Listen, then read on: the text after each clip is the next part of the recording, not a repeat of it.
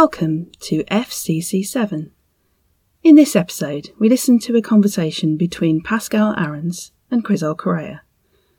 Both have been working in financial crime compliance technology for 20 years.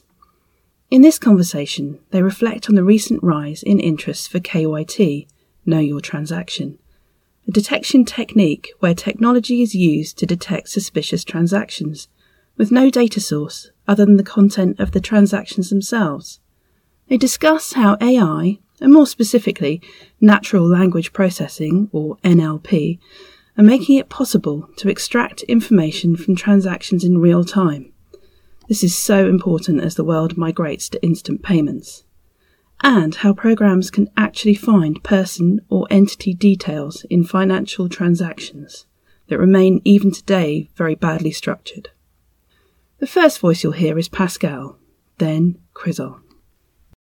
Recently, we saw an interest in the market for something called KYT, Know Your Transaction, for the lack of a better term. That seems to be like a kind of combination of real-time screening with transaction monitoring. So I thought it would be interesting to have a discussion on what KYT actually is and how it could change the technology landscape. Yeah, so when I think of KYT, I'm thinking of a client's problem, and that is screening a transaction immediately because of the nature of their products that they sell. I'm thinking really of some of the innovations coming from the fintech sector.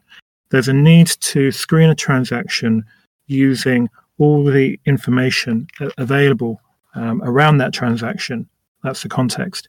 But it's not a transaction monitoring. It's using the immediate information to its fullest extent in order to detect possible matches and also to build up transactional profiles of a customer that you can use to find suspicious activities.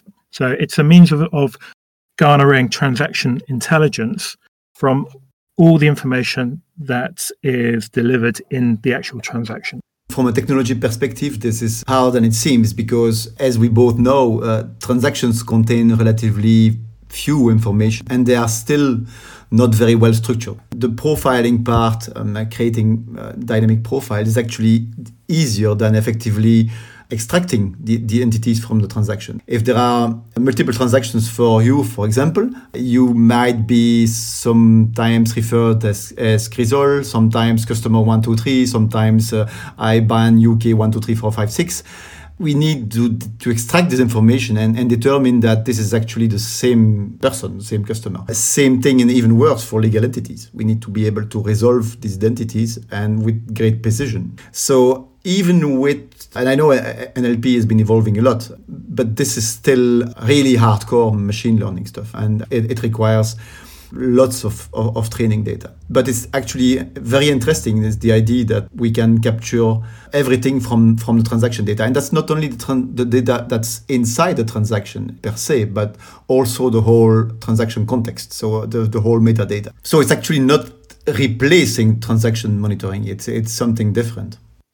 No, it's a complement to transaction monitoring, but it also provides a more immediate insight into a customer's behavior, which of course is intelligence that is great for the business.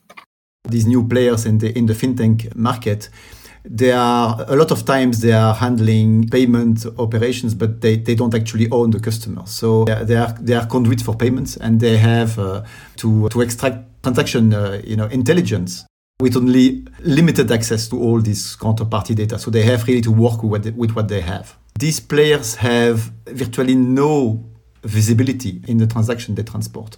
However, they're still responsible for their KYC and AML policies. The effort to access the information that's traditionally needed for a compliance process, that creates a tremendous amount of friction. You have to go back to the customer, you have to go to a different data repository, a different system. It's time consuming and additional effort. So I like your phrase, using working with what you have, which is good because it means that the information within the transaction, all of that is used, not just the traditional fields, the name and address, the currency and the value. prepaid cards, online lending, microfinancing. We have so many new use cases, and all these use cases have specific demands for data. And all these data points are not always available. So I think that in large part, fintechs have to invent their own scenarios, and they have to rely only on transactions for intelligence. Yeah, so I see there are some really exciting upsides to moving towards a transaction intelligence-led approach here. Better inputs for transaction monitoring and for KYC. Certainly, that's going to have a big impact.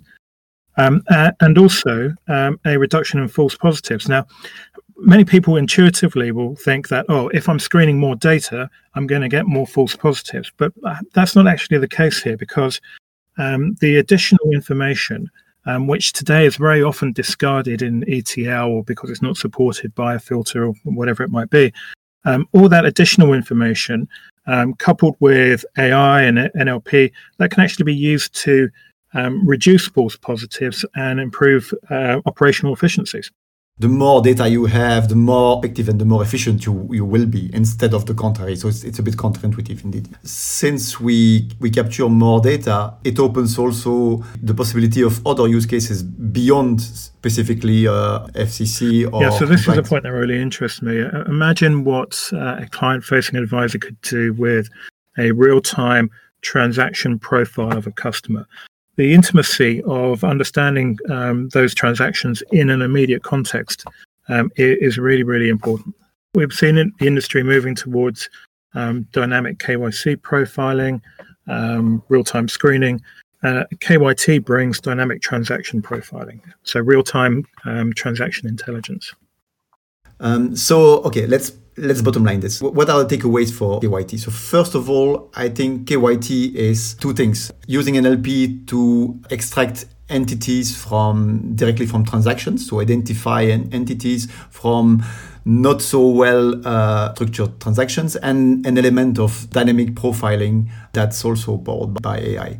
It's not transaction screening, and it's not transaction monitoring. It's somewhere in between, and it's definitely real time. Today, we see rapid innovation in fintech, a very broad variety of use cases, new use cases, and people experimenting with transactions in a way that wasn't possible a few years ago. However, AML software is still typically designed for traditional banking. And I think there's a real need to provide the right sorts of solutions for this innovation. AI is a game changer, because the fact of identifying entities really accurately and creating this profile in real time, that was not really possible before. Okay, when you see what GPT-3 and the new pre-trained NLP models do, that's really amazing. So it's a lot of use cases that used to be very difficult to tackle before. Think trade-based money laundering, complex embargoes, complex ownership, where you need to read and understand legal documents, sentiment analysis, court decisions, and so on. All these things are going to become possible with AI. So the emergence of AI as a service is really important. The accelerating adoption of this technology, the lower cost, all of this has made AI more viable and more accessible. And we're seeing a lot more implementation of AI into compliance software. We have to recognize that today payment information is still often unstructured. New payments formats such as the ISO 20022, they're going to be an opportunity to increase the usage of new data into compliance, and from that we'll be able to gain new insights because that format is going to be supported by more and more systems, and then we'll be able to correlate it to a much greater extent. Okay, thank you. Thank you.